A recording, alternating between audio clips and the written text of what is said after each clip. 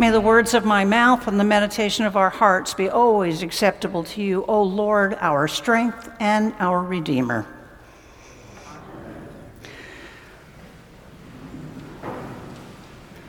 So it may not have been a wise thing to let me preach today. I've been pretty angry about much of the news lately, and it feels like, at least for me, that women's rights and the rights of those who don't quite fit into society's assigned places are sliding backwards. And today, we hear this gospel lesson that has been used for a very long time to divide women against women and to keep women in their place. Ever since the evangelist put pen to paper, people have read and they've interpreted and they've preached on this short gospel lesson. And in general, fairly poorly, in my opinion. It's been used as an object lesson for women. Be more like Mary. Quiet, meek, mild. Sit quietly. Just listen. You don't have a say in this discussion. Shush up. Or be more like Martha. Do all the work and then get chastised for not sitting quietly and behaving, or for not doing enough. Martha, the busy one, a bit difficult, a bit of a nag. And sermons and commentaries have reflected this dualism. One sermon I listened to said that Jesus was gentle with Martha, but firm. Oh, good. That made me feel so much better. And then the preacher went on to say the good news was that Martha was able to learn from Mary's example. Oh, now I feel ever so much better. Martha, Martha, Martha. Oh, some of you got that reference, didn't you? Mary has chosen the better part. And that feels just a bit patronizing, doesn't it? So the thing is with this gospel lesson is that it's so weighed down with all of society's views and expectations of women and how women should be or shouldn't be. And it's been used, and it's still being used, to keep women in their assigned places, in the kitchen doing the dishes or sitting quietly. If you do an online search about Martha and Mary, and you will find such gems right now as what women can learn from Martha. So as women, we are either categorized as a Mary or as a Martha, or as one writer put it, Team Mary, Team Martha. So choose your sides, folks. So, needless to say, in case you haven't figured it out, I have a hard time with this gospel. And I think part of it is because of what's happening in the world around me right now that's making it even more difficult than it normally would be. The Supreme Court and our states are deciding what my granddaughter's worth and value is in our society. There are children being murdered in their schools. The one place that our children should always be safe and protected, and we can't even manage that. We are living in a country that doesn't seem to value all of its citizens equally. Children, women, people of color, LGBTQ. So I have really been struggling to find the good news in this story. And I don't think that it's that Martha learned from Mary's example on how to behave. Because, I mean, really, where would this world be if women started behaving? I mean, what's the saying? Well-behaved women rarely make history. But we hear this gospel story as an either-or story, don't we? Team Martha, Team Mary. We're being asked to choose. And that's the danger, isn't it? To favor Mary is to favor silencing women. To favor Martha means that Martha just needs to get herself back into the kitchen where she belongs.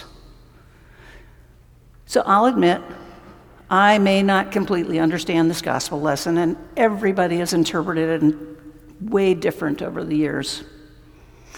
But when we read the entire Gospel of Luke, none of this makes sense. My favorite theologian, Rebecca McLean, told me a long time ago to not get hung up on all the ways that this story has been misunderstood and misinterpreted, but to see how this story is about transformation. And so I wonder, today's gospel tells us that Mary sat at the feet of Jesus. That is the posture of a disciple. And in some interpretations, the text actually reads, Mary also sat at the feet of Jesus, telling us that Martha too was a disciple. And neither of these women were behaving culturally appropriately in their time. So maybe, just maybe, this gospel lesson is more, way more than a simple domestic discussion that it's been reduced to in countless sermons and commentaries over the years. Perhaps the story is more about inclusion and finding a place of welcome at God's table, not just for women, but for those who find themselves excluded or marginalized. Perhaps the story is about all of those who have been silenced or sidelined by those systems and power structures that have bound women, and all of those who don't or won't stay in their assigned places in society. Perhaps the story is not about who is better or who is right, Team Martha or Team Mary. It's about making choices of how we follow Jesus or choosing sides. And so I have to wonder if the story is not about possibilities. What God wants for each one of us, you and I, us and them. It's a story that reminds us that we don't get to choose who follows Jesus, that we don't get to decide who is worthy or unworthy. In other words, as one writer puts it, what if the story has nothing to do with who is better or who is right, and everything to do with who matters? What if the story is not preoccupied with proper acceptance and has everything to do with who we accept? This gospel lesson follows the parable of the Good Samaritan from last week, and it's the finishing touch, if you will, or the postscript to the story, to that story of the Good Samaritan, of who is it that we think is worthy of our regard and our acceptance. Who is it that we say is right or is wrong, good or bad, in or out? Who is it that we leave by the side of the road because of racism, sexism, xenophobia, homophobia, and whatever else and whoever else we have deemed as not worthy of our regard? Our lack of regard for one another and for each other is manifested in the sin of violence and pain that we are seeing in our society today. And it's revealed in our politicians' cynical disregard for our lives and our well-being. But here's the thing. In the kingdom of God, we don't get to choose a Team Mary or a Team Martha. It's not either or, who is in, who is out, worthy or unworthy, because we're all of us are being called to be disciples, to be followers of Jesus. Martha and Mary, you and I. And that requires, it demands of us to have the grace to live into that relationship. Following Jesus requires us to transform our relationships with those around us through care of each other and the other, for those who have been marginalized, for those who have been excluded or silenced, for those who have been left on the side of the road. It requires that we speak up and speak out and speak truth to power. It requires us to work to dismantle those systems and structures that seek to dehumanize or try to diminish any of God's children. So sometimes the sadness of the world requires all of our courage just to get up in the morning and keep going. I'm sad, and I am angry. But then I look at all of these backpacks, all filled with school supplies and filled with love. And all of the food that you all donate every single week and we take over for the folks in the Garfield community.